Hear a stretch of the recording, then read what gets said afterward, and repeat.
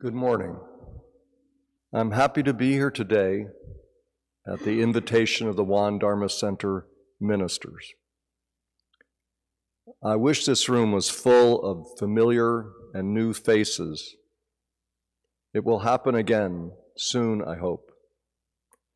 For now, we can be grateful for this virtual meeting place. Today, I want to talk about a beautiful and perfect balance that exists in the natural world, and then look at how Sotasan, the founding master of Won Buddhism, mirrored this balance in his doctrines and practices. Lately, I've been flooded by memories from my childhood growing up in New Jersey. I'm not sure whether it is the season or the time of my life, but either way, these recollections are very happy. Northern New Jersey in the 1950s and 60s was more rural than Claverack is today. We were on the cusp of a suburban explosion that would define the region for the next half century. It was a wonderful place to grow up, with forests and farmland surrounding our neighborhood. When I was 7 years old, my best friend lived directly across the street from our house. We shared an intense interest in the natural world. Larry was 3 years older than me, and he was a natural-born plant lover. I'm certain he chose a career in some area of agriculture. He initiated a long-running conversation, and it always began the same way. So, which is superior, plants or animals? Then he would tick off his reasons for choosing plants. First, he said, they can live on air and sunlight alone. Second, they have existed on Earth for 1 billion years longer than animals. And finally, due to their great adaptability, they would still thrive long after animals and humans became extinct. And each time I took the bait, I would respond, "What, are you crazy? How can you even say that? Animals eat plants. They can run, they can swim, they can fly, and plants just sit there, stuck in the ground."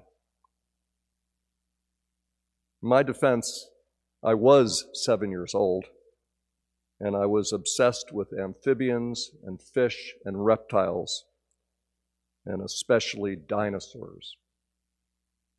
So this banter went on for a whole summer until we reached some unspoken truce.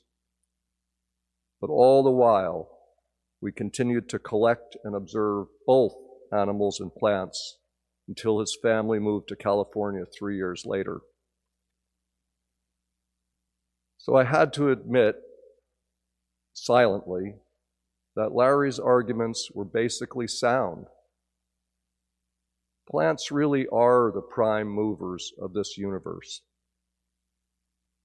However, as a result of our game, both of us came to realize what a perfect unity the two kingdoms formed. Together, they were vastly more successful than each could ever be alone. They were perfect, interlocking puzzle pieces in a perfect balance. So now, so many years later, Sotasan has helped me understand that this truth applies equally to both the spiritual and physical realms. Balance was my gateway concept to Won Buddhism. At first, I understood it in terms of the threefold practice, which is common to all lineages of Buddhism. We can call it cultivation, wisdom, and precepts, or meditation, inquiry, and choice and action, or in the Buddha's words, samadhi, prajna, and sila. In whatever way you describe these fundamental practices, Sotasan encourages us to find a perfect equilibrium. He and other teachers use the image of a three-legged table. If one leg is too short or missing, the table is not so useful. To this day, I try and often fail to maintain this stability. My short leg continues to be meditation, and I guess each of us have our own tendencies toward bias. But as Sotasan said, the essential thing is to keep trying until we find that sweet spot, because even imperfect practice is better than no practice. But just this year, I discovered a new dimension to the idea of balance. Again, Sotasan describes it clearly and often in the scriptures and discourses, but I had failed to appreciate the words on their own. Instead, it took an experience in the garden, which is where I mostly find myself, and this brought everything into focus. It was late July, and I was trellising tomato vines that were now 5 feet tall. Some plants had over 100 fruit in various stages of ripening. I kept popping sun gold cherry tomatoes into my mouth. They are the sweetest of all tomatoes. And there it was again, that same animal and plant connection, just like when I was 7 years old.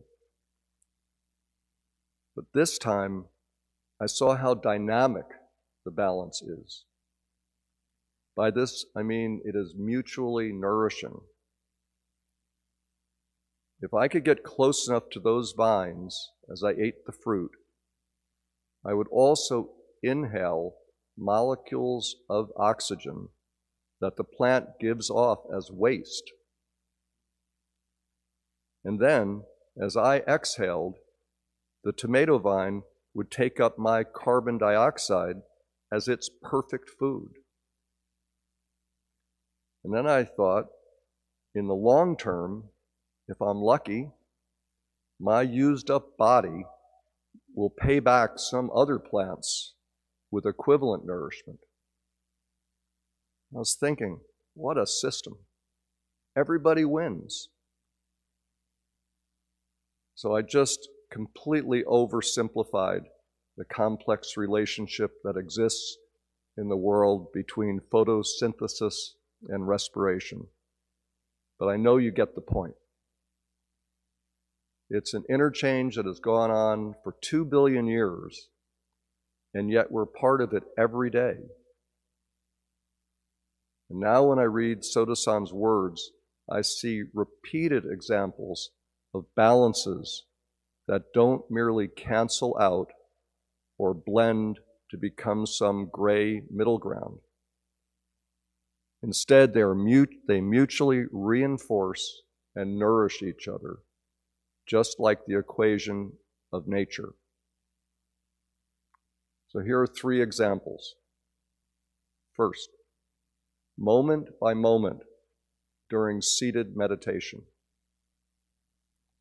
As we practice, Sotasan writes, the spirit should be ever alert in its calmness and ever calm in its alertness. This means when we sit, we should not try to find a middle point between calm and alert. This is not a 50-50 proposition. Instead, we can use the calm moment to elevate our awareness and then double down to allow the clarity to increase our equanimity. This is the 100-100 option. We should try to maximize both boundaries. This is reciprocal reinforcement, just like plants and animals. So second, in our daily routines, we can use periods of quietude and activity to build harmony in our lives. Sotasan has set precise guidelines for practice to help us navigate the challenges we face every day. We call them sensory conditions. Here's one example of his guidelines. In the morning, set aside time to practice seated meditation and chant the Buddha's name. This prepares us for a day filled with activity. Then, repeat in the evening after our work is over to reassess and consolidate our level of practice. And now I can see that this follows that same formula of dynamic balance that we see in nature. Our teacher, Reverend Park, puts it in this way. First, grasp really hard and then let go. This helps us build our muscles physically and spiritually. We must alternately flex and relax. It is a rhythm of life. Now finally, we can practice these two movements through our yearly schedule. In simpler times, Sotasan's first followers would gather for sun or Zen retreats that lasted several months. Today, we're hard-pressed to meet for 3 or 4 days, once or twice a year. Our timetables may be much more challenging today in this busy world, but the principle remains the same. The two dharmas of retreat and daily training each ground and assist one another and become a road that enables practitioners not to leave practice for even one moment. There are so many more examples in our scripture and in Sotasan's discourses of apparent opposites combining to yield a much greater sum than each part. I encourage you to look for them and then share them with me. And there is one last way that I've learned balance in the natural world and the spiritual worlds are identical. They both go on forever. In farming, there's always one more bed to weed, one more crop to either sow or harvest, and then you do it all over again the next year. And Sotasan wants our practice to continue in the same way, 24/7. His intentions come with the greatest compassion. He writes, I urge you all to practice diligently according to this Dharma and to accomplish the great task of transcending the ordinary and entering sagehood as quickly as possible. This is what he wanted for all of us. But I wonder if sometime you, like me, find this system of continual practice to be either exhausting or overwhelming. I sometimes hear myself complain, can't I just go to the beach for a while? And I know Sotasan anticipated this reaction when he wrote, a novice to intensive Zen might find the regulated life to be very stressful.